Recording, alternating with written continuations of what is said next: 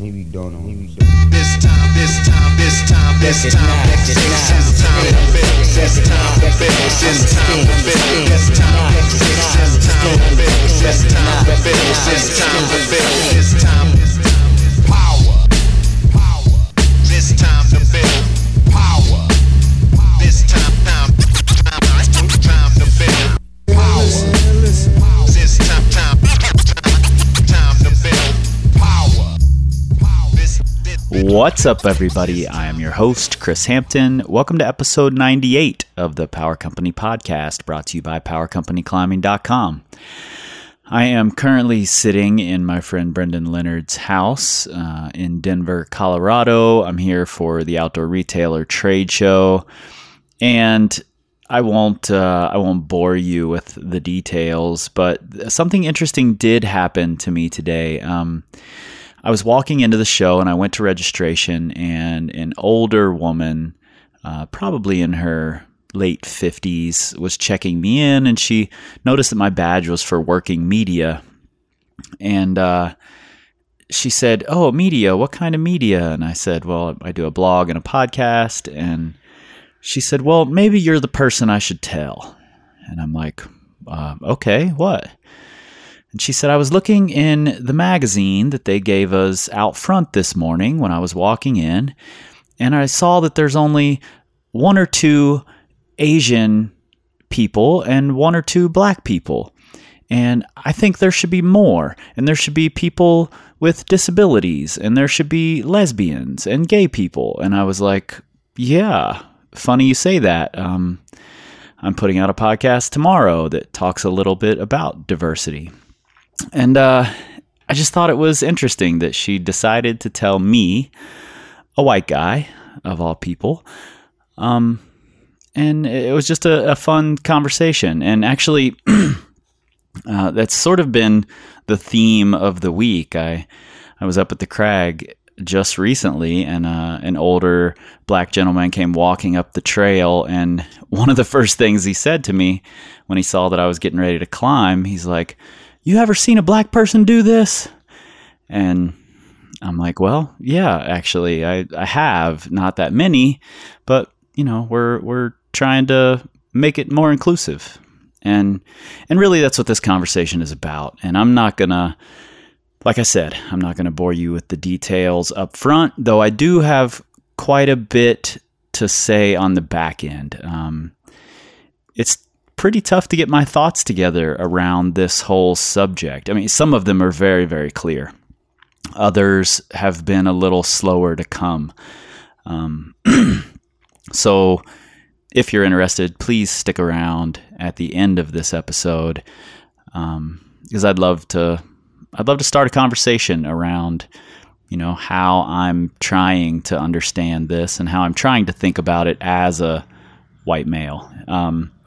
And today's conversation is with three of the women who are leaders in Brown Girls Climb.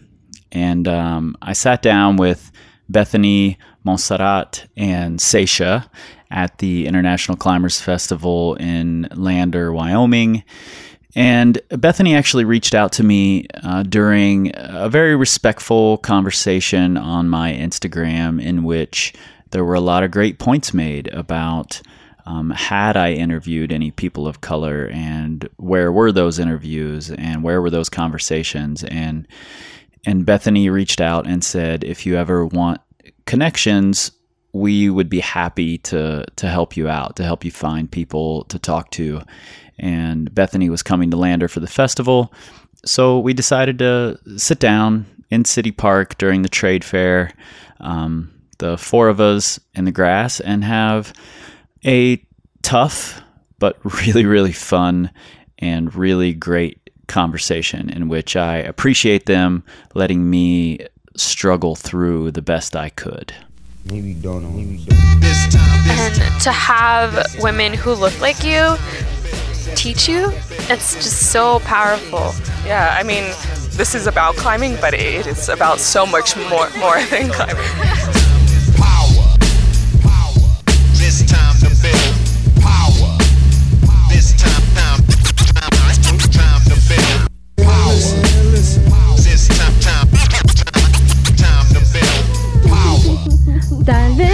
vez alguien más te nadará.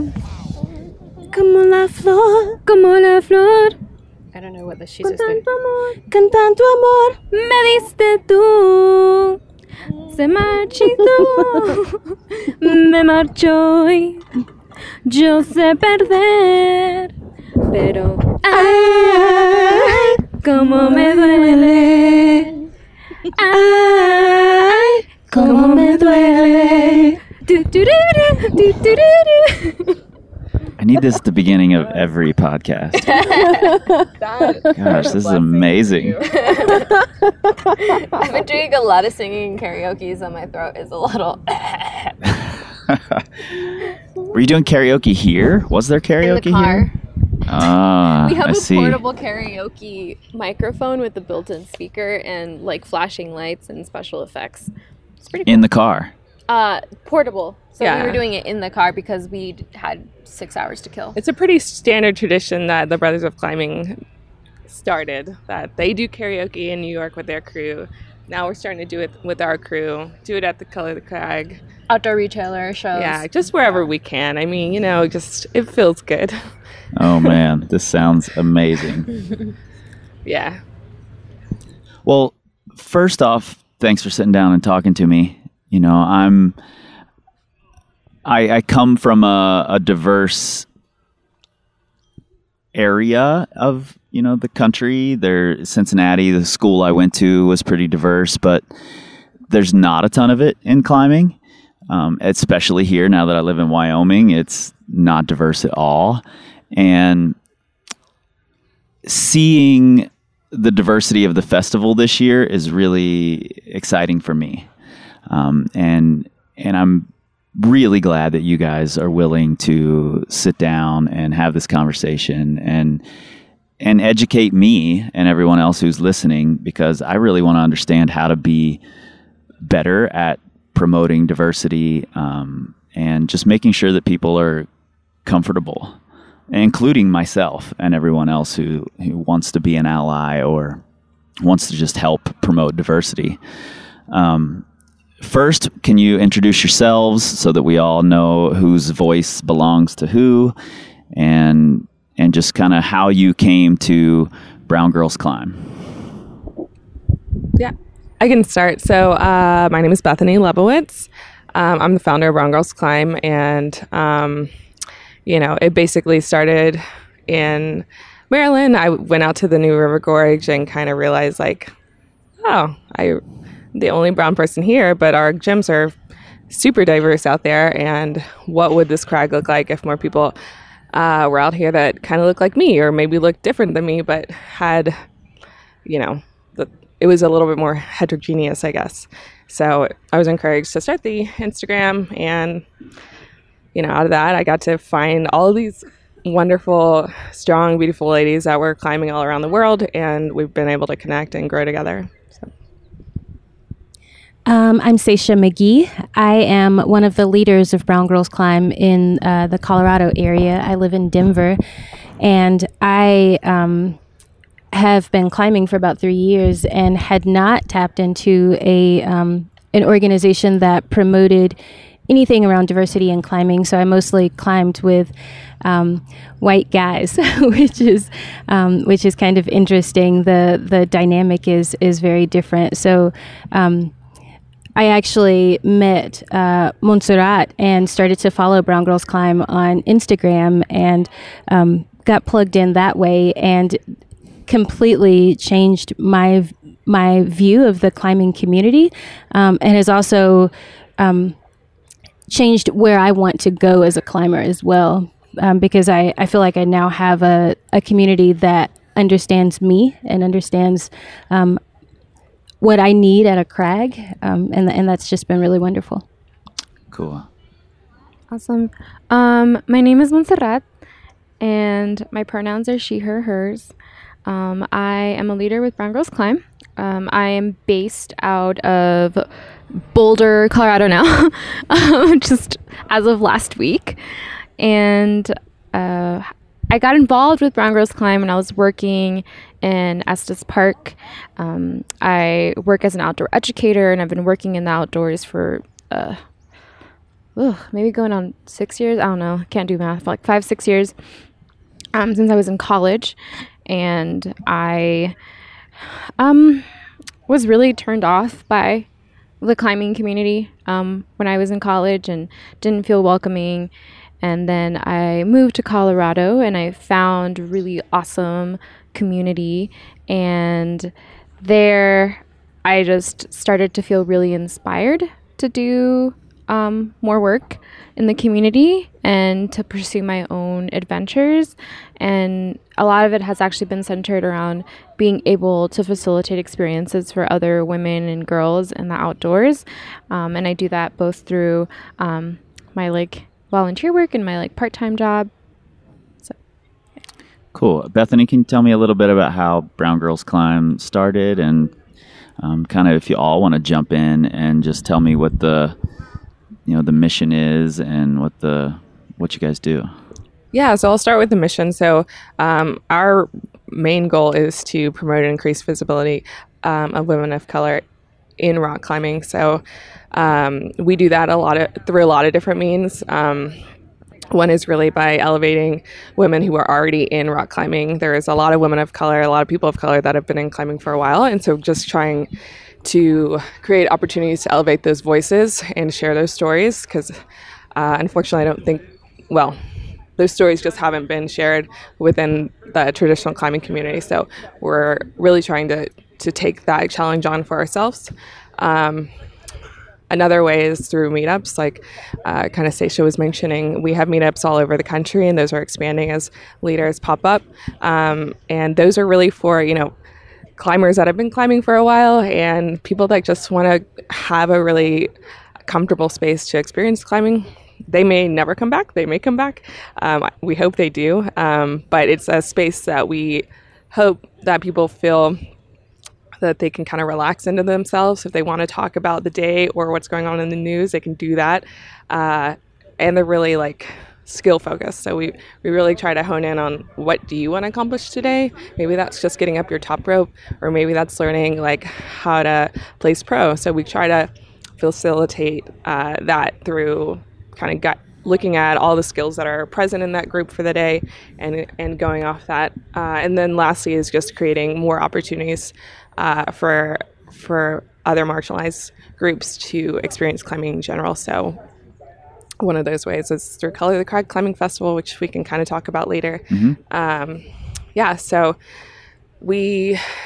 a little bit on that is that Mikhail and I from Brothers of Climbing connected right away after I started the Instagram. And since I had never really had a community to plug into, that was the first goal. Is let's just meet up. I want to go to the crag with the crew. They've had this going on for a while and they were able to have outdoor stuff, but I've never experienced, what it's like being with a brown crew outside. What does that feel like? So we organized the climbing festival first. And so we were doing that throughout 2017, and then in March of 2017, I think, we had our first meetup in Maryland, and then shortly after, Montserrat kind of took initiative and started the meetups. Her and Chela Orlando Garcia started meeting up in Denver. So, yep. Yeah, I see. I've followed your Instagram for a while, and I spend a lot of time solo in the gym and training by myself, and then I see the photos of your meetups, and everyone looks like they're having the absolute time of their life, and I'm so jealous every time. I'm like, man, I need a crew like this to climb with. Everybody's having so much fun, and I'm just in here banging my head against the wall. So I think it's really cool, and I think it's interesting that, and I hadn't thought of this, that you don't necessarily have the experience of climbing with a brown crew when you just start climbing on your own, and because there's just not much of it, or it's not easy to find, I guess. Yeah, climbing in general, and that's something we just have to recognize, and space requires a lot of privilege, whether that's time or resources to get equipment or to buy a gym pass or to have a car, transportation to go to the crag, or, the social capital to know who to ask to show you the way, I mean, there's so many issues that kind of tie into like getting into the space. So, or even if you don't know who to ask, everyone in the space looks like you, so you feel really comfortable asking. Right. Yeah, that's really important. Yeah. You guys hosted a clinic yesterday, 2 days ago. Or was that yesterday? Yesterday. All the days blur like together ages at ago. these festivals. I woke up this morning and I was like, it's Sunday. And they're like, no, it's Saturday. Yeah, And I I've was been like, doing oh, that all week. Cool, okay. Yeah, crazy. And Grace yesterday said that it was one of the most beautiful things she's experienced. Tell me about the clinic, how'd it go, and what'd you guys climb on, and where was it? So we actually had a mixed group, men and women, in this clinic yesterday. We were teaching them how to lead outdoors. So we did a mock lead clinic. And I think what was really beautiful about it was everyone was extremely receptive to everything that we were teaching them. They were just really eager to learn. We taught them all of the basics of leading outside.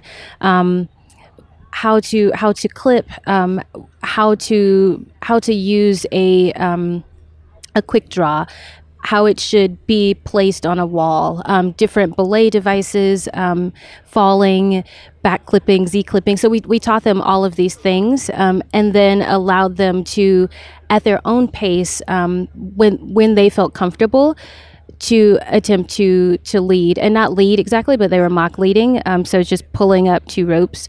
Right.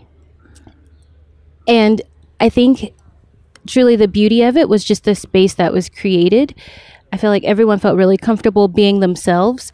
Lots of really authentic conversation happened at the crag as they were learning. People felt comfortable talking about their fears, but also their successes. So just a really, really beautiful space.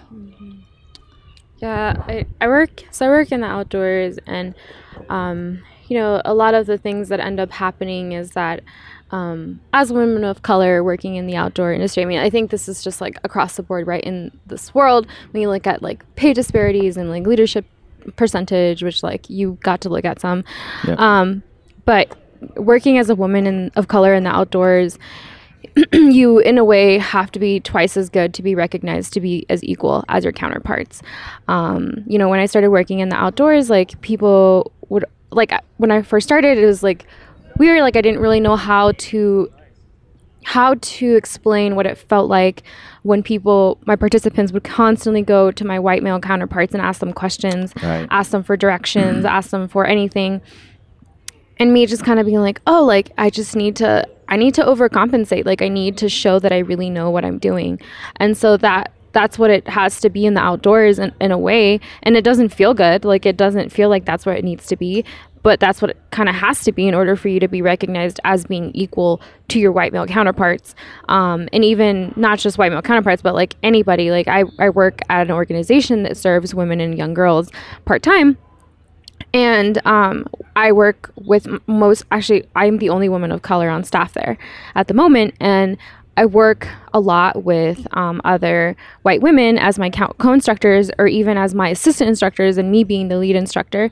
And public, like other climbers, participants will constantly go to people, my other co-instructors, and ask them for questions. Just assume I don't know, assume that I'm a participant, different Right. things like that. And that's just something that that's what it's always been like for me, working in the outdoors. And this clinic yesterday, it was not like that at all. Like everyone was asking each other questions, like people were asking instructors, and it felt really validating to have people listen to you and not question if you knew what you were doing, or if you Right. even knew how to climb. If you like, it's like that's like a thing we always get, we go to the gym and it's like, oh, are you a first time climber, even though you've been to that gym for like a month? And you're like, no, like you just saw me 2 days ago. and they're like, oh, do you need to do a belay test, or do you need to do a belay clinic or something? And you're like, no, I'm checked off to lead belay. And it's like just like having to constantly explain your existence in these spaces. Yeah, and I just experienced that for the first time, and it made me really uncomfortable. I won't name any names, but I had a friend in town making a film with a big company. They were going to use my gym, and the guys running the show called me and asked me the same questions they had already asked her. Yeah. And I was just like, what is going on here? Why, she's totally qualified to answer these questions. Why ask me? We had one of our leaders who is working with a company whose name I will not name because they're doing dope things. She's doing a biking and climbing trip. Mm-hmm. And they sent her a photographer, and the first question the photographer asked her is if she had ever climbed trad. And she was like, this entire expedition is a trad expedition, like trad climbing expedition. Right. She was like, and we pitched this to you all. And then she called them back and she's like, I can't, like, no, like, I'm not going to work with this dude. And it's like constantly being asked, like, do you know what you're doing? Mm-hmm. And I think if we're all to be honest, I feel like if an entire community is constantly questioning whether you are capable of doing the things that you've been doing for years, you start to question yourself as well. And I think that's a huge problem, because people who are constantly questioned also start to look like maybe they don't know what they're doing, because if everyone is questioning whether I know how to lead climb, yeah, It gets in your head. can I lead climb? Yeah, you lose the confidence and become a little timid, and that's not a good place to be at all. Yeah, especially if you're already battling that. I will say to this point, for our festival, there's probably I don't have the numbers off the top of my head, but a good majority of our climbers were new climbers, but the other half, the other largest group was climbers who have been climbing for 5 to 10 years. So, that was surprising for me also, but hopefully that information gets translated back to the climbing community, that, just because you see someone that looks different from you doesn't mean that they're a new climber. I mean, you can obviously look all over the world and see that, but especially here in the States, because we have such a, such a history too. And also just to have the space here at the festival to have people of color in leadership position, like having more of that. I go to these festivals, I go to these climbing events. We've all been to these type of events, and I don't ever see any people of color in leadership positions. And, I think a big part of that is just getting connected. We want to talk to our own friends and only invite our friends, but we have to go beyond that. If we're going to address this problem, we have to get educated and extend our hand to other places. And those people are very skilled, very capable, and it allows for a really special space where these new climbers were able to be in a clinic that I don't know if there's ever been a clinic with 4 women of color, instructors. That's pretty epic, actually. I'd like to know whether or not that's ever been. Yeah. No, it's pretty awesome. And I'm not an outdoor instructor yet. But Montserrat and Grace are, and to be able to see them in action at a climbing festival where they really deserve to be at, teaching was awesome. In Wyoming, nonetheless. Yeah. Maybe the most Republican state left in the country. Yeah, I mean. I don't know. Where's Florida, North Carolina, South Oh, Carolina? yeah. Good point. Have you been to the South? Good point. I grew up Yeah. in North Carolina. We both grew up in the Georgia. South. so- Yeah, well, in Texas. Oh, yeah. Yeah. Yeah, the jury's out on whether or not that's the I South, but don't think it's consider the South. Texas to be in the South. There's And a it's point of attention. yeah, it is Both a of point us. of attention. What about Kentucky? Oh, Where do no. they fall? Nope. I knew you were going to bring We were it going to up. go that. Her partner's just- from Kentucky, and we I was also just had curious. a He poll. knows. I don't have a horse in the race. We'll talk about mac and cheese later. And also question for collard you. greens. Okay. Question for you. Okay. Okay, mac and cheese. Is it a main dish or a side dish?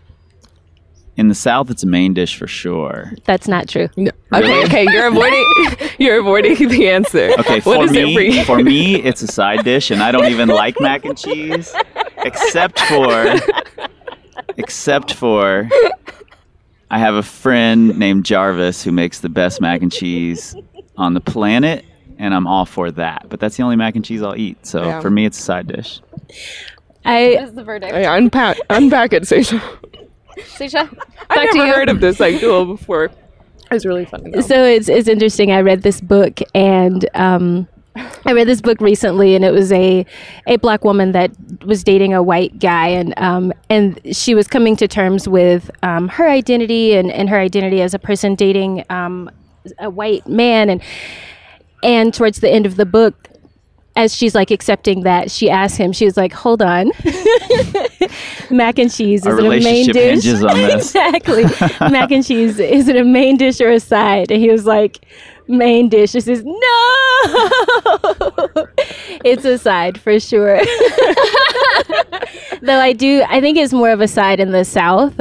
I think maybe in other areas it's probably more of a main dish. When I moved to Denver, Yeah. truly everyone put bacon in a massive amount of mac and cheese, and that Yeah. was the It's meal. like a main dish, but like twice the price and less options. Yeah, yes. Or lobster mac and cheese is a famous one in Denver. I can't go there for Yeah. sure. No way. Yes. Yes. Yeah, I'd be in a food coma for sure. I love that mac and cheese is what determines whether a relationship's going to work or not. Oh, you want another question? Because I've got Sure. one for me. I'm in for Okay, questions. tortillas, corn or flour? Tortillas, corn. Okay, good job. We can be friends. Good job. Yeah, Good we job. we just had flour tortillas at my house the other night, and I threw a fit. So, like, it's like a thing. Like, when my partner and I started dating, like, we went out. He's also a white dude, and I was like, so, like, the waiter asked him, like, oh, do you want corn tortillas or flour tortillas? And he was like, oh, I'll take corn. And I was like, Te amo. oh my God. I was like, did you just say corn tortillas? But then he wanted lettuce and tomatoes and No, ground beef, okay. and, No, and no. it was trouble. He doesn't. He has standards for his Mexican food. Good. It's really You should. awesome. Yeah, you really should. I've taught You him should. well. No shredded lettuce and tomatoes on your tacos. No, That's or not a cheese, thing. or sour no cheese, cream. No cheese. Ugh, No. I just can't. Oh my goodness. I walk Onion, away. cilantro. Yes, Limon. that's it. Those are Salsa. appropriate toppings. I should probably be thrown away listening to this. I've gone down on some Tex-Mex. I won't lie, but that's like it's another category. You have to respect that it's a totally It's a different category for sure. So when you all are out climbing most of the time, are most of your partners other brown people, or are you climbing with white people often as well? Just out of curiosity. I think it's kind of a mix, honestly. Like, you know, what's been cool about Brown Girls Climb is that we are able to really organize women all over the country and find a crew, but that's still happening. So, you know, it could be really small. And our meetups are once a month because we still have jobs. We still, you know, nobody's Right. a full-time climber. Right. Unless you are.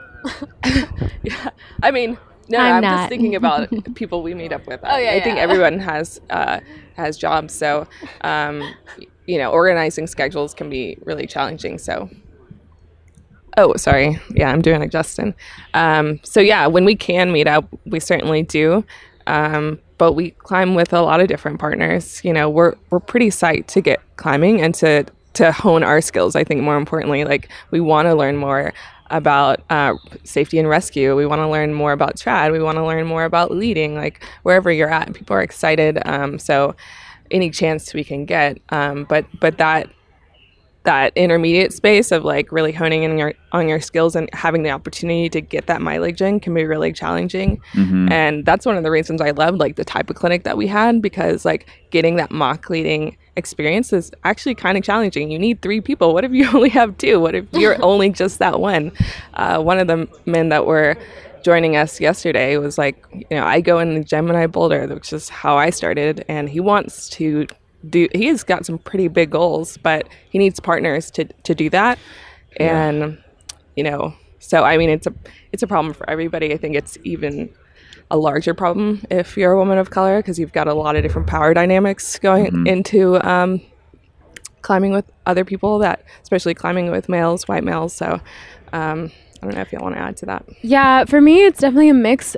So for work, the organization mostly serves white women. And so I climb a lot with white women. All of my co-instructors are white women. And then in my personal time, I have like a couple of friends who I feel like pretty safe and secure going with, who are dudes. And normally though, like I default to climbing with these ladies. Like to me, that's just like my safe space. Like if I want to go climb something hard, then I'm going to go climb with them because I know that I'll be supported, and just like it's a different feel for me for sure. Like it's a different mental game for me when I'm like with my crew than when like I'm with people who I'm like, oh yeah, like you want to belay, like I'll go belay you. Don't really feel that stoked to go climb something hard right now. But I think definitely for me, you know, like it's a lot about having those conversations before I get to the crag around like, you know, one big thing for me is like climbers use the word beaner a lot. And it's a really derogatory word towards Mexican people. Right. And so I am the person who has those conversations with my co-instructors. I'm like, when we're teaching our students, we're not going to use the word beaner. Like we're going to use the word carabiner. And then having that dialogue around like why. And even with my personal climbing partners, I'm just like, we're not going to use it. And if it's someone who can't understand that, then I'm like, cool, like we aren't going to climb together, because if you can't respect a simple request, like are you really going to have my back if something happens at the crag, which things have happened at the crag for me, and I want to feel like I have people there who are going to support me. Yeah, that's honestly something it's never even occurred to me. So I'm really glad you said that. Yeah, it's pissed off a lot of climbers. Well, and it's funny because like when I was first learning to trad, I was with a friend, you know, he's friend POC, but he used the word beaner, and I was like, I was still getting used to the climbing community. I've been called a beaner a lot in my life, and like it totally took me by surprise. And then it took me a while to figure out what he was talking about. Right. But that was really hella distracting, and like she brought that up in an article that she wrote, Montserrat did, and I was like, oh, yes, like actually, like it is. I mean, it's for us, it is a really derogatory term, and it's a really simple change in language that can do a lot to like help refocus a climber. Like if you leave it out of your language, then I can I don't have to think about like, oh, okay. Did this person just call me a beaner? Is it yeah. I mean, no, they didn't, you know. Yeah, they didn't. They're using it for their own purpose, and I get that, but like, you know, it takes some practice to like change your language, and no one expects you to like know all these things right away, but like, you know, we're telling you now. So like, you know, just practice it. It takes a while, but it's not that much extra work. And I just add one more thing? Yeah, do. Is that for anyone who's listening to this and is like, well, I don't say it in that context, it doesn't matter. Right. People who grew up listening to that word and it's triggering, it's hard. Like there are certain words that like I hear and I'm just like, I'm taken back to like being an 8-year-old little brown girl in the South, and like being like called names and being told like I don't belong there, and being told to go back to my country. And it's like, if people could just humanize those experiences, then I think that they would understand that a little bit better and not make it about their ego and their experiences. Because people were really pissed about this article. A lot of climbers were just so insulted that I was insinuating that they were being racist. And I was like, you're not being racist if you aren't doing this intentionally. We're just asking you to change your word usage. And if you continue to use it, regardless of that history and regardless of that understanding, then yeah. And you know, frankly, as a coach, as someone whose job it is to help people improve their climbing, using a word that makes your partner uncomfortable, no matter what it is going to impact their performance. Yep. You know, period. Definitely. And I appreciate you saying that, because like a lot of people don't think about it like that. Yeah. And that's our job as a partner, is to help your partner do the best that they can do and to be comfortable up there. And if you're using words that they find offensive or make them uncomfortable, then you're just not being a good partner, period. I mean, it doesn't matter what your intention is. Yeah. And I think I just want to like challenge people to think about these, but also really step inside yourself and see, okay, like, you know, who's your family, who's your friends, like, if you were climbing with someone and they use language that was offensive to someone in your family or yourself, like whether you have like a mental or physical disability, or if you have, if you come from a certain background, or if you have certain preferences, you probably want to say something and speak up and say, oh, okay, like this is actually what you're saying doesn't really help me. It doesn't encourage me. So, can we talk about it? Can we unpack it a little bit more? So like what we're asking it is what I would expect anybody, any partner to bring up to me also, Yep. you know? So. Yeah, we talk a lot about, on the podcast, we talk a lot about having conversations with your belayer, with your partner, before you try something hard, before you get on the wall. My wife and I have battled with this over the years because when she climbs, she can read every little bit of anxiety in my voice when I'm belaying, and that doesn't help her at all. So I've had to completely change the way that I coach, so to speak, and I'm just using coach as encourage her while she's climbing, to help her out. And I encourage every partner to do that. So using words that are derogatory isn't helping anybody, whether you find them derogatory or not. Yeah, I typically ask myself, like, okay, do the words and the language I'm using, does it encourage, discourage, or distract? And, you know, if it's distract and discourage, like, why am I using them? We're psyched to be here. We're a positive group. Like, I love the climbing community because we are positive. But if we get on this defensive mode, we get, you know, our feelings hurt. We really have to look past that and think about, like, how can we make this community the best community it could be? And there's so much potential there already. Like, the tools are already with us. It's just applying it to our relationships with other people. Not only that we're around and we choose to be around, but also people that we come into contact with in the non-climbing world and in new spaces. So, yeah, and you know, I think you and I talked at the bar the other night. Well, basically yelled at each other over the music at the bar the other night. And I said something that I'm not sure I communicated very well. I'm not sure I'm going to communicate it very well right now. But when all of these conversations first started, and there are some voices out there who make really great points, and they make them loudly, and that can put a lot of people off. Which is fine. I think we should be made uncomfortable about some of these things. But my first reaction was to defend climbing. I mean, that's how I felt in my reaction. As if climbing is some community that's up above every other community, you know, because it just happens to be the one I'm involved in. But in reality, we want it to be that great community. So these are conversations that are really, really important.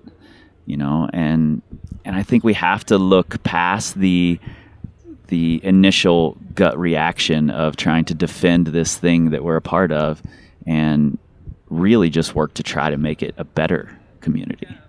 Definitely, yeah. I mean, it's not impenetrable to, like, the rest of the ills of society. Like, we have a huge organization of people, and that's just what's going to come out of it. Oh, sorry. That's weird. Sorry. It's like, oh, okay, good.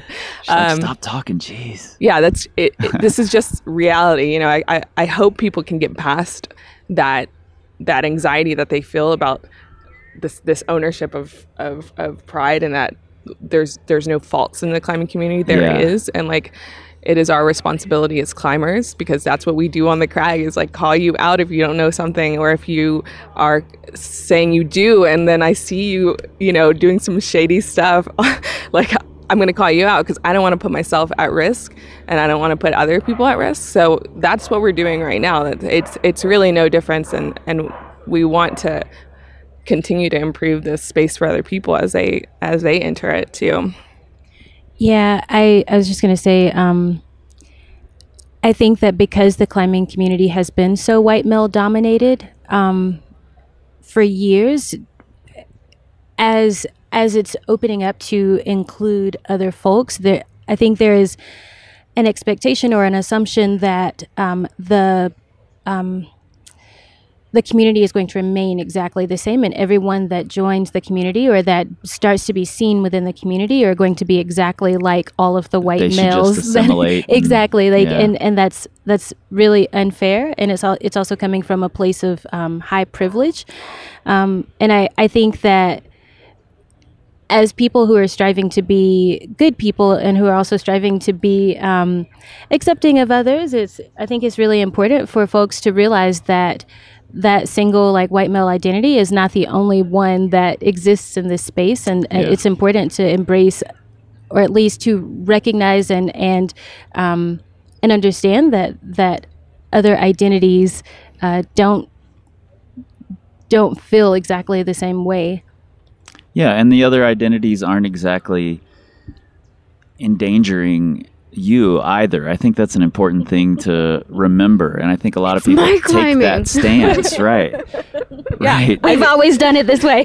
I think what's cool, I mean, this is a great example. It's like the climbing festival that we had, Color the Crag, was like organized by people who haven't been organizing climbing festivals for years or generations, depending on your family, I guess. And what we saw were like all these great ideas. Like we had like a shuttle bus come from Atlanta to HP40. We were able to make it affordable, super accessible, and low impact. That's just like one of the many examples of like what made that festival great. You should come if you want to check it out. But yeah, we'll put some info in the show for notes. sure. But part of that is because you have this diversity and like so much more beyond like color. It's like cognitive diversity. We have different backgrounds. Maybe we're engineers. Maybe we're artists. Maybe we're teachers or educators. Maybe we come from the South or the North or wherever. We have these different family cultural experiences, and so we bring all of that knowledge into the space and into the area of the climbing community that we want to invest in or contribute to. And I'm really excited about that because I think, we see the outdoor industry growing every day, and I am very curious to see what types of products come out of it, how we explore the world differently, simply because there's more people that are coming into this space. So I don't think that story, that kind of narrative or that perspective gets shared enough, but we are climbers, we're explorers, we want to do things different, we want to find a different route than what was climbed before. And I think the more people that we have from different experiences, like the richer that can be, and like I'm just really excited about that. So totally. I wanted to speak a little bit of going back to what you talked about, like like people's like initial kind of like that gut reaction. Yeah. So I facilitate DEI conversations in different spaces. And one of our community like talking norms when we're going into these conversations is like sitting with our discomfort, right? And recognizing like, why am I uncomfortable right now? Is it because A, I've contributed to this, B, like I've experienced this, C, a little bit of both, or D, like this is just shocking me right now. And obviously like it can be such an other array of emotions. And there is this term that was coined by, hold on, I always butcher her name, because Robin DiAngelo. And she has a book that's called Why It's So Hard for White People to Talk About Racism.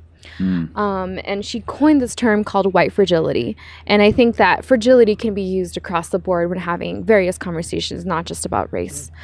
And fragility comes from the state of an array of emotions, whether it is that you are shocked or you're defensive or you're upset, you just are like shocked. Your whole body is just like, oh my God, I can't believe this is happening, right? It's like this fragile state where like your world is shattered.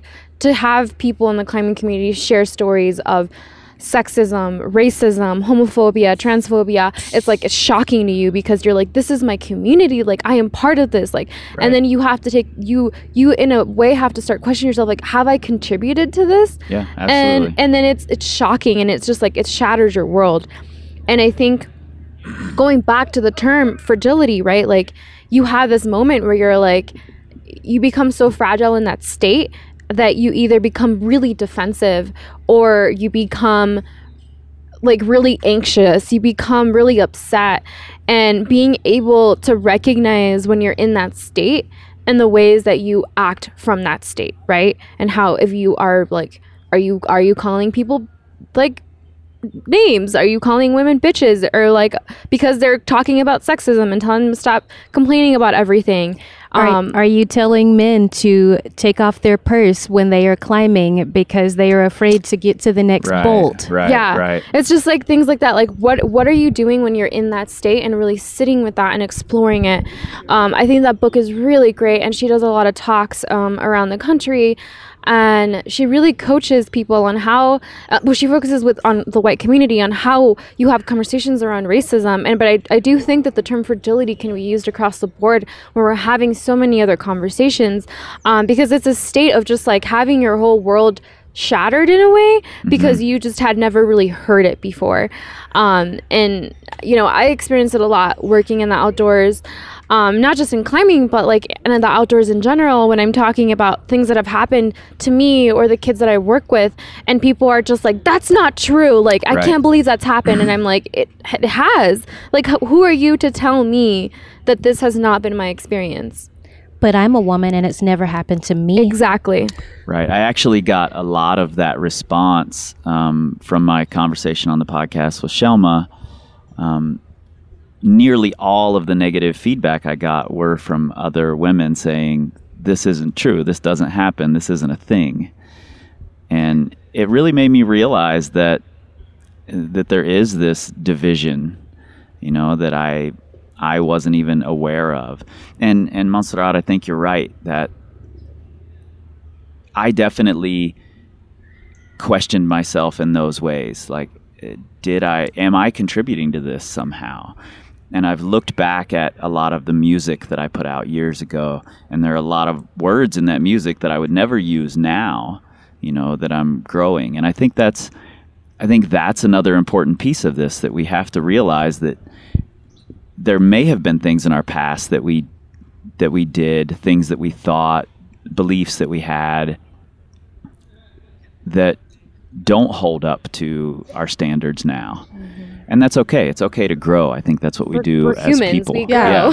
I mean, I'll pop in and say, like, you know, I'm a person of color. I'm biracial, half Mexican, half white. I grew up in a lower income area and definitely had my slew of terms thrown at me. But I also grew up in the South, and I learned a lot of phrases, a lot of like dichos, a lot of sayings, Southern sayings. And I was confronted a few years ago because one of these terms, like one of these sayings that I used, was offensive towards another, towards a black woman that was a friend of mine, and she brought it up to me, and it was really hard for me to take, because I was like, oh man, like what? Like, we just grew up, you know, I heard all sorts of people use this term or use this phrase, and so it's hard to receive criticism. But that was probably the most like transformative moment for me to understand like how I can just like these simple changes in the way that I talk and the way that I interact with people can stop discouraging people and start like promoting growth for them, or being able to interrupting the norm. Yeah, exactly. And now I can go back and be like, hey, actually, like, you may have not known this like phrase was hurtful, but it is, and like, let's talk about it together. Let's try to find something else that we can use. So, I mean, this is not, I mean, there is a lot of burden on the white community to change. There's a lot of work to be done to like educate and learn and grow. But this is something that we're doing all the time, because we have our identities, but we don't necessarily always understand or relate to other people. So we have to learn to be sensitive to those and try to figure out ways to really be an ally to other people too. No, I was just going to say, I feel like I'm constantly learning the ways that ableism has shaped our view of the world, and breaking down my beliefs about the norms in that space as well. So I feel like definitely in a lot of things that we do. I mean, we're all constantly being challenged to realize that we are not always the norm, that there are others that exist in this space and that have the right to be in this space, and that we should recognize and respect. Yeah, I think unfortunately, like, race and color gets so, like, there's so much tension around it that people get, man, it's a sore spot, and it's really frustrating that we don't look at this as an opportunity for us to grow as people. But it can be a really scary conversation. And once that I just want to go back to what you had mentioned about the feedback that you got from a lot of women being like, this isn't my experience, and the things that we've heard, and just say like our identity groups are not homogenous. Like, we all don't have shared, like, the same experience, right? Like, we have some sort of shared experiences, and it doesn't mean that my experience is everybody else's experience. That as a woman of color, like, every single woman of color has had my own experience. And I think that it's really disheartening when you see people from your own communities being like, well, that's not my experience and she's lying. And it's like, why? Like, why not allow those folks to have those experiences? If that's not yours, then great. That's awesome. I applaud you. I'm happy for you. I'm so glad that you've had a supportive community. But that's not the case for all of us. And even when we have conversations in our own communities, like Bethany and Sage were talking about, it's not just like, oh, we're people of color, so we're perfect. No, like, there's so many things that we're figuring out. Like, when we talk, like, all these intersections of our identities, even, like, I work a lot in, like, women only spaces, and I'm constantly having conversations around transphobia because, like, some people are like, no, like, trans women shouldn't be in these spaces. And it's like, what? No. and it's like, it's baffling to me how people can advocate for spaces for themselves and not see the importance for other people to have those spaces. And it just kind of goes back to, I just want to remind people, like, we're not homogenous. We don't all have the same experiences. When you hear one of us speak, we don't speak for our entire community. Like, it is our experiences, and we're advocating for certain things to happen. And that doesn't mean that every single brown woman you're going to meet from now on is going to experience racism, sexism, and at these intersections in their climbing. Like, a lot of us do. And I know that there's one out there that's like, wow, like, I've had a great experience. My community has always been diverse. And I'm like, that sounds dreamy. Like, take me there. Well, not everybody's going to be able or willing to talk about that too. It's just like, you know, just respecting that there's different perspectives and experiences out there. And I think if you don't understand what that means, like, I think you can probably understand your experience as a single non-parent to, like, a married parent, or other people out there and listening to that podcast, like, those, how your own identity can change throughout your lifespan, and what those changes look like, and how those changes may influence, like, who you are around.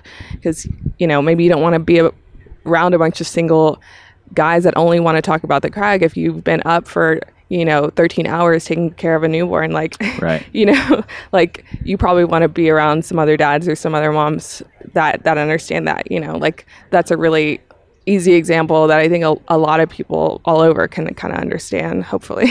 Yeah, absolutely. I think it goes that we have a lot of those dividing lines in the community, and dividing lines is the wrong word, but just these little groups that congregate together, and we tend to congregate with people who have the same goals, the same priorities, things like that. And I think that's a really important thing to recognize, that goes across all lines, you know.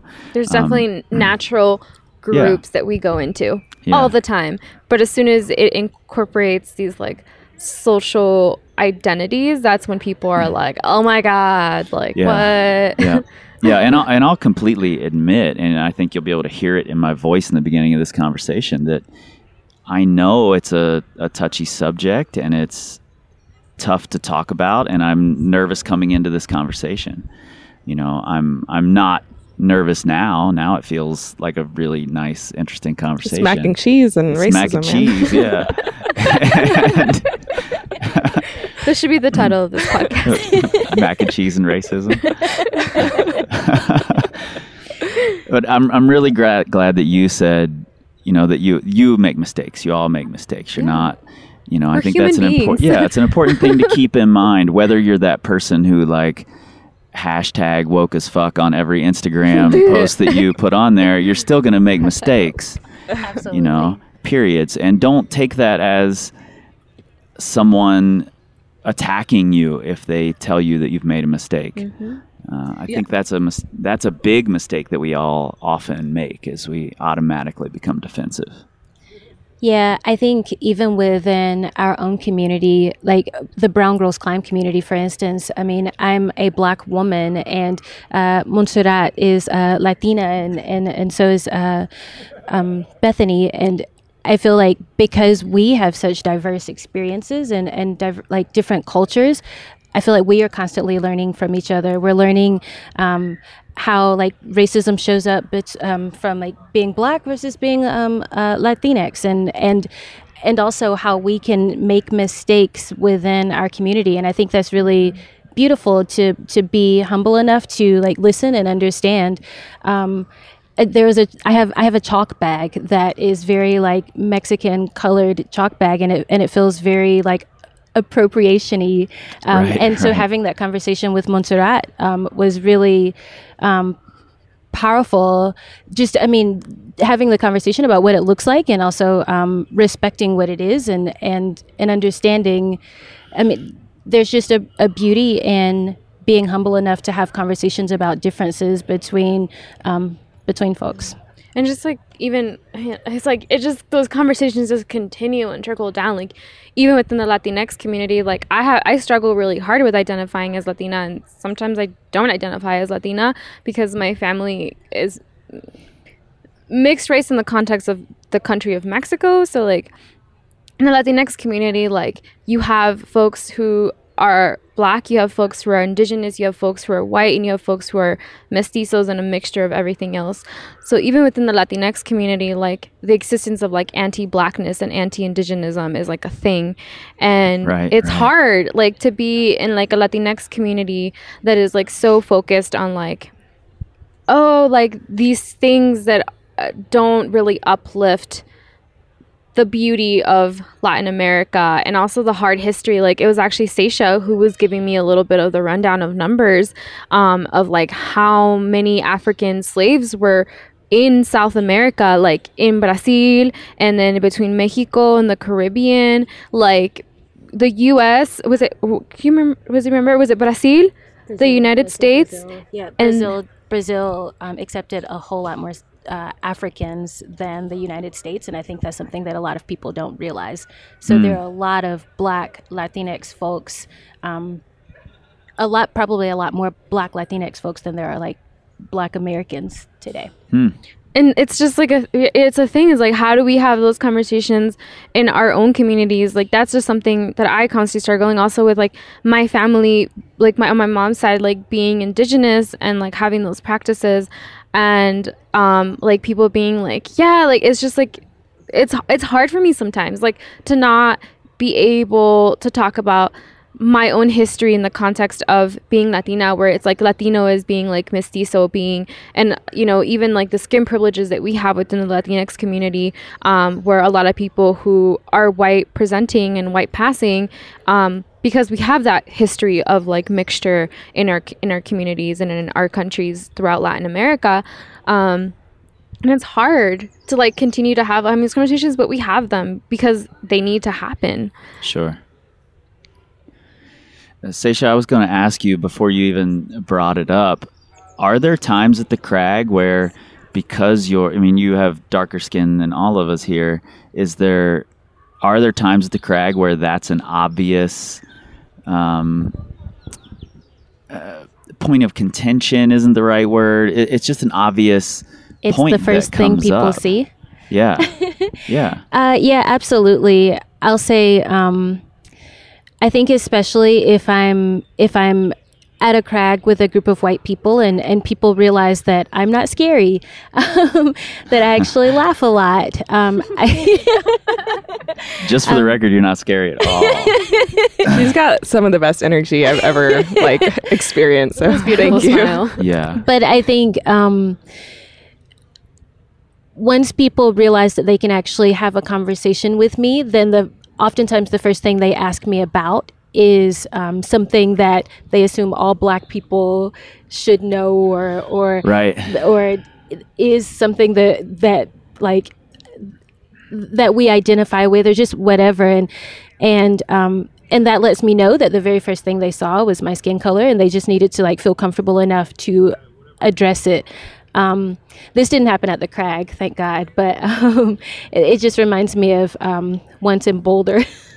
Yay! Once in Boulder, this guy, he came up to me, and the first thing he asked me was, "So, what are Black people like? Who are Black people voting for these days?" Right. And I didn't really know how to respond because I mean, I don't know. I mean, I would hope. I don't know. I do I work in technology. I was slightly shocked, but I basically said, I'm not sure. I haven't picked up my Black phone in a while. Oh no. Essentially trying to, without saying, whoa, dude, Black people are not all the same and we're not all voting for the exact same person, trying to, in a friendly way that didn't make me seem really scary, let him know, just try to call him in about the ignorance of assuming that we are all one identity and that we are all one mind. Yeah. And I do think that happens quite a bit. I feel like people, if there's music playing and there's country playing, then people play rap when they see me, which, I mean, I love rap, so sure, I mean, I will get down, but just the people instantly see me for my skin color, and they are either avoidant because they're not sure if I'm going to snap on them, angry Black woman stereotype, or if or when they do realize that I'm okay with having conversation, then the first thing they do is try to identify in some way, change their language, use Black slang, and it's right. It can be interesting. Yeah, I've gone through those phases myself. Actually, I mean, I grew up in a hip hop community in Cincinnati, or really found myself in this hip hop community in Cincinnati, and I definitely early on tried to talk differently, dress differently, and eventually became my own person that didn't feel like I had to talk differently and act differently or dress differently, or have a rap voice, when I was on stage. So do you have any pictures of this? I guess. Oh yeah, there are photos. All right, well, there are photos. There are words for that. Yes, there are. And actually, one of my favorite rappers, Open Mike Eagle, who's a really, really intelligent man, has a great line that's made me think probably more than any other rap line in history about exactly what you were just talking about. He says, fuck you if you're a white man who thinks I speak for all Black folks. Fuck you if you're a white man who thinks I can't speak for Black folks. And that's made me think a lot about how I interact with other people, who I think might have some insight into this greater world that they identify with. Mm-hmm. It's not necessarily true, and in some ways it is true. Yeah, so really powerful. Yeah. Are you guys going climbing today? No, we are actually, well, maybe later, but we are actually, wait, maybe, we're going to go to Sinks maybe. Yeah, I don't know. Come on, man. But we have to go to the keynote speech. Anyways, we are actually hosting a Climbers of Color brunch in an hour. Okay. So we are just trying to rally the troops because we see so many Climbers of Color here this year.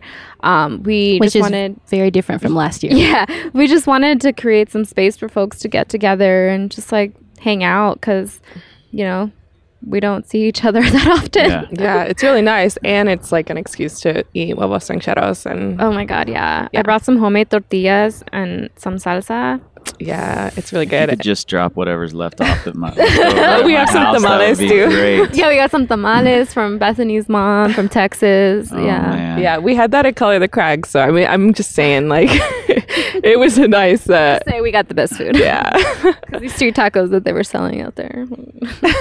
Well, after your brunch, if you guys want to come to the gym and climb together, all of you, bring whoever. You're totally welcome to use it. Just Thank you. let me know, and I'll open it up for you. Yeah. Before we wrap up here, I know you guys have some things going on, but I really want to know a little more about something that you said in your email to me, Bethany. I found really interesting and really smart, and thank you. Not that No, I don't want that to sound like I was messing with surprised. That wasn't it at all. But mac and cheese. See, we have a good time. We have a good time. People think this is scary. It's good. But you said Brown Girls Climb currently isn't like reaching out to underserved communities. Instead, you're trying to put people in positions of leadership. And I just want to know a little more about that approach before we wrap up here. Yeah. Well, one, it is addressing the narrative that that all brown and black people are, in need of a scholarship and a handout. Like, that is not true. And that need does exist, and there's definitely a lot of statistics out there showing there's a disproportionate issues on health, wealth, and everything else in those communities. And that's something that I'm personally very passionate about, and I think a lot of people in the climbing community of color are passionate about. Absolutely. But in terms of what we're doing right now is like, there is not a lot of people of color in leadership that have done a ton of big wall stuff that are getting elevated, like I said at the beginning.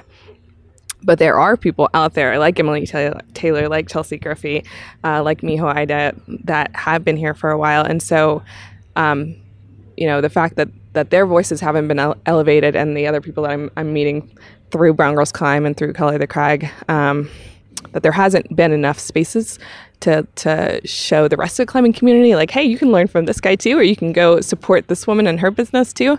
That's what we really want to address, because we have the community, we have we know a lot of the climbers out there. So trying to just either create events that we can have a space for them to tell their story, or create festivals or climbing opportunities for them to share their skills. To me, I get a lot of satisfaction out of that, because I want to learn from those people.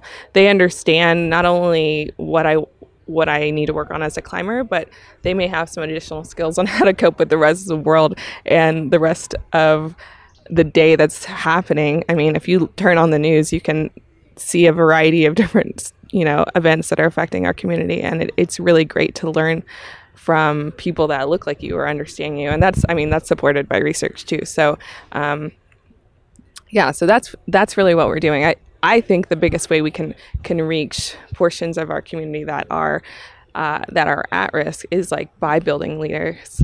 The fact that I can be in a position to be on your podcast and talk about this is awesome, and it allows me to go back home to my neighborhood and share these skills, share these resources, take people out climbing, not because I think climbing is like the panacea for everything, but because I'm able to just share another tool.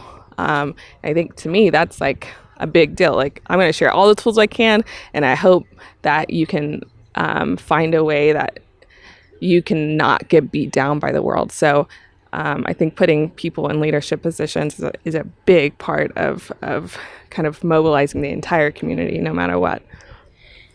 Yeah. So I think that oftentimes when people think of people of color in places where they aren't normally highlighted, they think they're coming from a deficit mindset. And there's like this saviorism complex that is introduced. And I think that we see a lot of that in the climbing community. It's like, let's go to the inner city and grab these kids of color and throw them into this situation. And I'm not saying that that's a bad thing, because I definitely think that a lot of communities of color have not experienced things like climbing. And so I think that's wonderful. And I think that there are a lot of organizations that are doing that. What I find so wonderful about Brown Girls Climb and what Bethany started is that there aren't a lot of people that are saying, let's create leaders of color to go back into those communities and to take those skills back into their communities. And so that's the beauty of Brown Girls Climb. Instead of like a lot of white folks deciding that they want to be mentors to kids of color, right? we're instead increasing the leadership within our communities so that we can then introduce it. I mean, become fathers and mothers and introduce it to our kids, so that I also think that mindset, that deficit mindset, is one of the reasons why if I walk into a climbing gym, there's an assumption that I don't know anything about climbing. Sure. Because there's this stereotype about people of color that is continuing to be perpetuated by that deficit mindset that that we all perpetuate. I feel like it's not just the climbing community. It's a lot of organizations across across different communities that continue to perpetuate this idea that that we need to bring people in and see them from like a deficit perspective and teach them what we know. And I think that Brown Girls Climb is really changing that perception.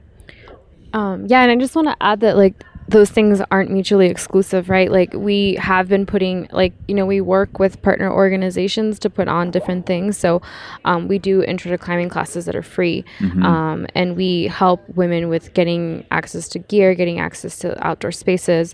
Last year, we put together a mini Brown Girls Climb Day in Clear Creek County and had 10 girls of color under the age of 18 come climb. Wow. And it was, for me, like, that's when I was like, this is what I want to do.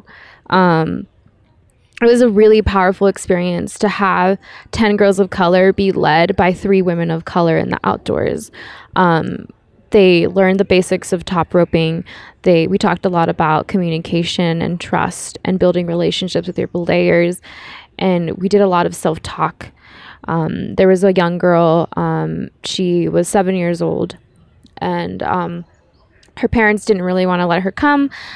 It was ex-coworker's niece, and she really wanted to come, and so my coworker convinced the parents, and they brought her, and you know, the girl was like, oh, like my parents told me that I shouldn't try that hard. Like I can do this, but like I shouldn't do anything more than this. And I was like, well, like why are you thinking those things, you know? And like I tied her in. It was a super easy, like super accessible, not easy, a super accessible climb for her.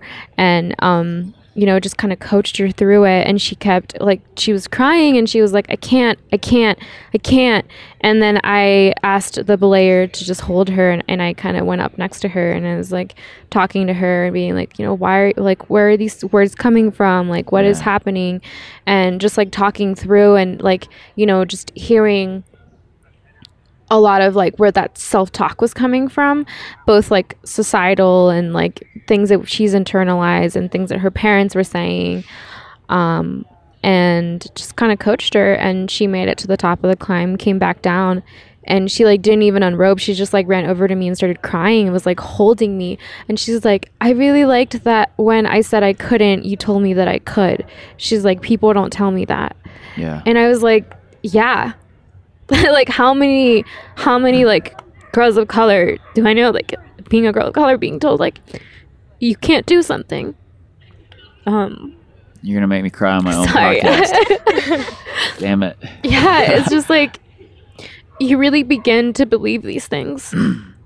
And to have women who look like you teach you, it's just so powerful. And you know, we did that. And we're also collaborating with Women's Wilderness to have a program called Trailblazers. And we are opening intro to like the outdoors program for women of color. So Black, Indigenous, women of color can apply for this program. I'll be the lead instructor, and it's going to be the first time I'll be leading like an all women of color crew in the outdoors. And it just like to think that we have our own community members teaching us and collaborating with other organizations and using those resources and using those venues and those spaces. It's so powerful, and it really is a statement to what it looks like when community works together in the outdoors to create accessibility, to create spaces, and to be intentional about the work that we're doing. Yeah. Wow. Sorry. And Chris, this isn't anything new in the sense that, like, you know, climbing's dealing with this now, but STEM has dealt with this for a long time. Right, and, you know, there's a lot of templates out there and a lot of ways we can address this. And there's a lot of research on it, both on like what does make someone continue on going into a degree in engineering if they're a person of color. Like the risk of dropping out because of the pressures that they may have at home, or because of financial issues, or you know, systemic problems within that academic culture. There's so many issues that can pop up throughout that whole process of getting a degree. It's the same here too. Like, if we can encourage people along their climbing career, they're more likely to continue to do it. And I think we forget about that. We get so excited about being offended and, like, you know, having to recognize our own part in that process. But I was really surprised by a lot of the statistics that you sent me, and I'll be linking to a lot of those in the show notes for everybody listening. Yeah, I mean, it's really what drives me. Like, I'm first in my family to graduate, and especially with like a STEM degree, it's awesome. Maylise Edwards, shout out to her. She's a great lady in STEM and climbing. But if you're in research, if you're in academia, as a person of color, as a woman of color, you are faced with so many statistics. Like, you learn the statistics. I was introduced to them very early, you know, when I realized that my likelihood to go to college was really, really slim. You know, looking around your neighborhood or hearing, oh yeah, you're supposed to know how to do this.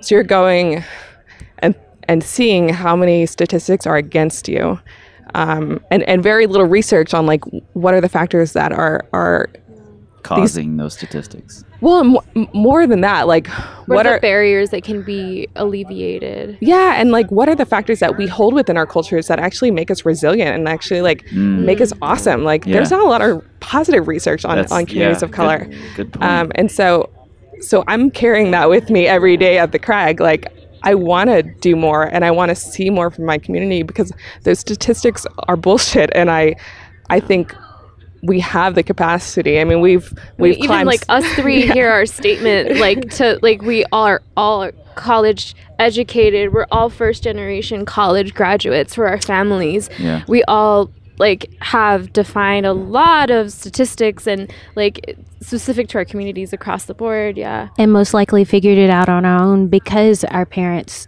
were not college graduates, and they had no clue how to tell us what to do, fill out applications, which majors to choose. Didn't speak the language. My family's first generation immigrants. My mom doesn't speak fluent, full English. I was primary caregiver for my brother. Took care of my mom a lot. Like, we have all overcome. Yeah. Couldn't afford to pay for tuition or buy first car. I mean, just a lot of things that were barriers. And I appreciate what you said, Bethany. There aren't a lot of statistics or there isn't a lot of information that talks about the things within us that have helped us to excel. Yeah, I mean, this is about climbing, but it is about so much more. Totally. So it is a space that we're very excited and grateful to be in, because I think we've all been able to like see ourselves and claim ownership of our own bodies and our own beings in this space. So as many critiques we have, like, I am very proud to be part of the climbing community, because I feel probably in the first time in my life over the past few years as a 30-year-old woman that I feel strength within my own body, you know, and that has taken me a long time to come to terms with, you know, and I want other women to feel that same presence in their physical body, because it many people have that taken away from them.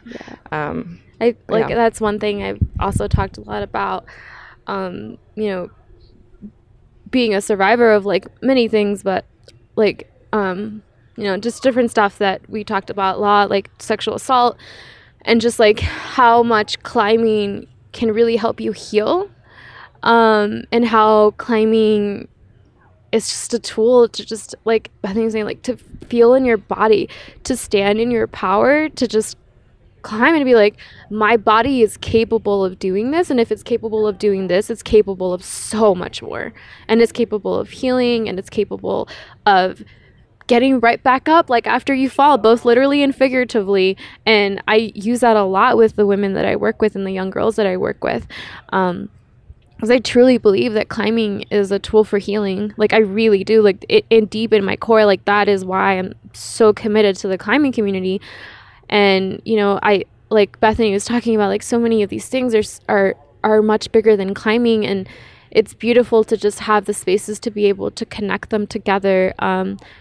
Working with a project with North Face, they are going to be releasing a video of my poetry in an animation mode, and it's just talking about my story and my family.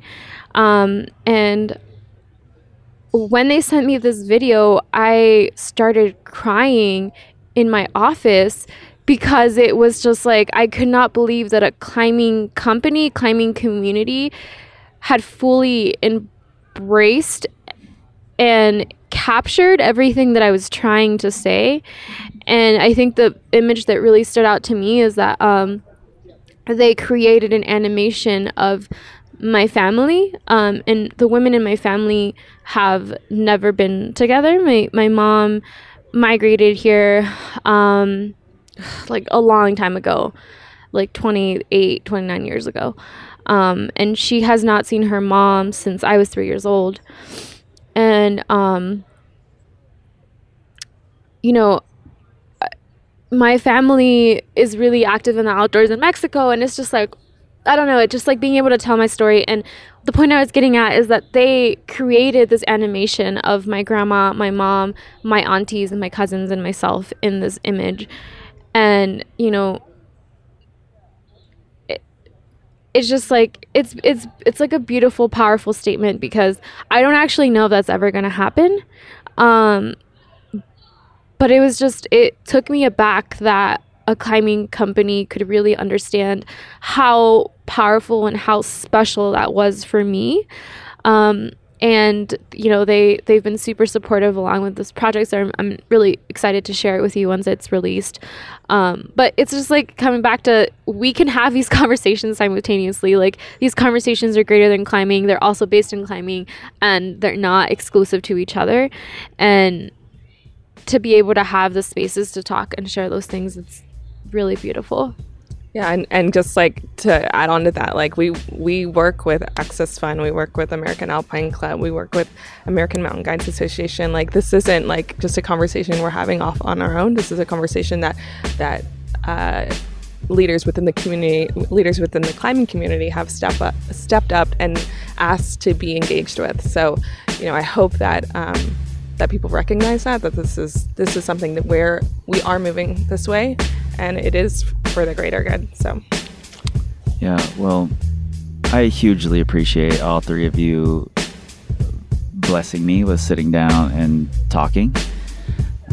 There's so much powerful here that I think everyone can get out of this, and I'm really glad, Montserrat, that you just shared that story, because it makes me feel good about the direction things are going. I mean, good job, climbing community, but we've got a long way to go, and we've got a lot of work to do, and I'm glad that work is being done, and I'm glad that there are powerful humans like you three doing it. So hopefully I can do my tiny little part. So thanks a ton for sitting down with me. I'll have links where you can reach all three of these ladies in the show notes, and that you can find Brown Girls Climb, and if there are any meetups coming up in the near future, I'll have links to those too. So Bethany, will you tell us where they can find you on the Instagram and Facebook and all of those places? Well, first, thanks for sharing your space. I mean, you reach a lot of listeners, so we really appreciate just being invited to come sit on the grass with you, which is like the best place. On the grass or at the crag is like the best place to talk about uncomfortable things. Totally. But you can follow us at Brown Girls Climb on Instagram. It's Brown Girls Climb on Facebook. We have, if you do identify as a woman of color, we do have groups on Facebook where we meet up, and so you can find people that you can climb with. And then browngirlsclimb.com is our website. We're working on it. That's a work in progress. But typically our events will be on our Instagram. The next event is in the Bay Area at REI in Berkeley. We are doing a summer series over July, August, and September, highlighting Chelsea Griffey on July 31st is the first one, Emily Taylor in August, and Miho Aida in September. And there's information on the Instagram for that. But it's a free event. You guys can invite your friends. We got swag. Yeah, should be really, really fun. They're going to kind of give some stories from their Yosemite days, but also talk about their work in advocacy and kind of share a little bit more about the nonprofits that they're involved in. So we'll also be at Outdoor Retailer Show in Denver if you want to reach out to us there. Yep. Cool. Well, hopefully I'll see all three of you there again. And I would love to sit down with you three and anyone else. Again, I think there's a lot more to talk about and try to unpack. So yeah, we should go climbing. Yeah, definitely. All right. Thank you. This was for sure one of the most fun conversations I've ever had. And I think that's pretty obvious if you're listening to it. And if you made it this far, you should go all the way to the end after the theme song, because there's a little more fun to be had. I do want to say a big thanks to all three of these women for sitting down and for being willing to let me stumble and struggle through this conversation, especially the mac and cheese part. Thanks for letting me do that. And I do want to talk about a few things here. I've been spending some time trying to get my thoughts together surrounding this. The day or so after I recorded this conversation, Bethany sent me screenshots of a Facebook thread that was going on and just said, because we just had this conversation, I would love for you to see this. And I'm really glad that she did, for several reasons. First off, the thread was appalling, disgusting. It was a person of color starting a mountaineering course for people of color to teach them beginner to intermediate mountaineering skills, which is amazing. And several white mountain guides chimed in and said, why aren't white people allowed? And we're going to use our power to try and block this event. And then it just devolved into this really, I don't even know what to call it, this display of absolute and undeniable racism, calling names, and regardless of the support that this mountaineering course was getting from a lot of the community, which was very heartening, it still is very disheartening that sort of racism exists out there in the open, and that there are people openly backing it up. And maybe the worst part of it all is that some of these people are trying to use their positions of influence to block these events from happening, as if it hurts them for these events to occur. And I'm not going to blow up anyone's Facebook spot by telling you exactly where to go, but just trust me that it happens. And I wouldn't have seen it. I would have been completely and utterly blind to it had it not been pointed out to me.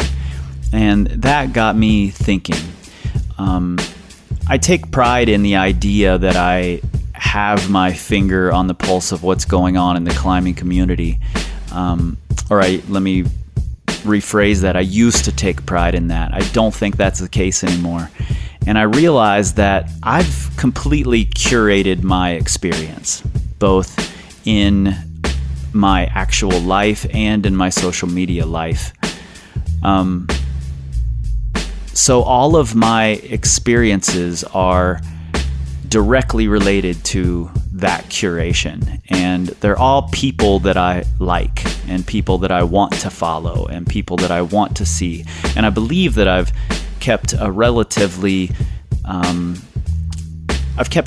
good people in that circle, and that completely skews the things that I see. And I don't consider myself someone who sees color first, but if I'm at the crag and a person of color walks up to the crag, that is the first thing I see. It is the first thing I notice, whether I like it or not, and I recognize that. And I think that's a shame. I think we should work to change that, and I look forward to a day when there is more diversity at the crag.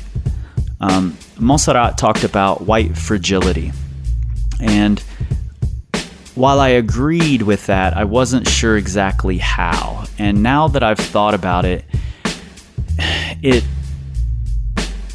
definitely resonates with me quite a bit, and largely because your response, my response to any of this is built on years of being a white male. And most of my listeners are white people, and our responses are built on years of that, of our whole lives. That's the only experience I can truly understand. So I can't possibly say that experience doesn't happen, or I can't have an answer for how to make your experience better. The best I can do is empathize, try and understand, have conversations, and try and be an ally. And that's what I'm trying to do here.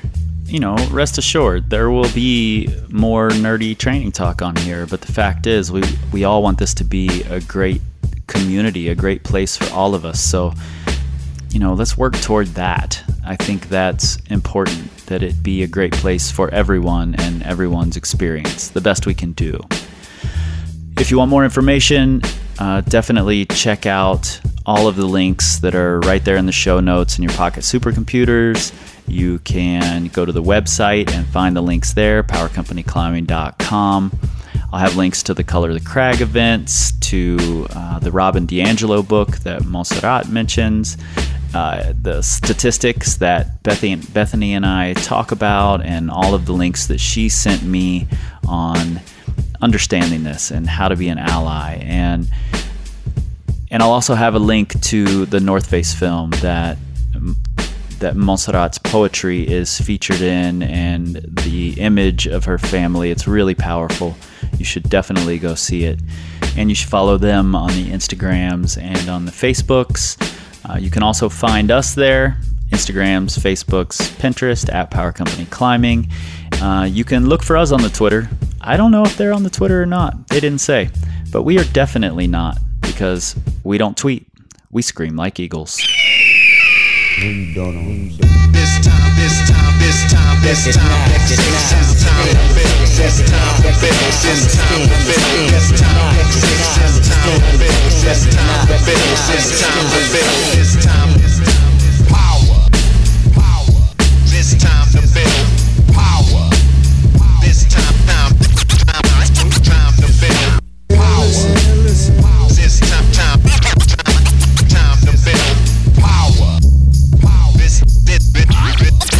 time to build power. This time to build power. This time to build power. This time to build power. This time to build this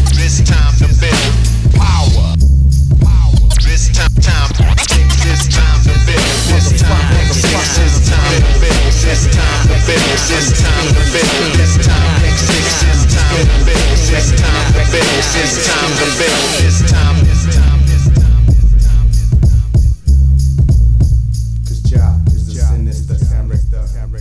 Can I, before you go, can I have one of those two take a photo of us sitting here talking, just so I can put it on the social medias?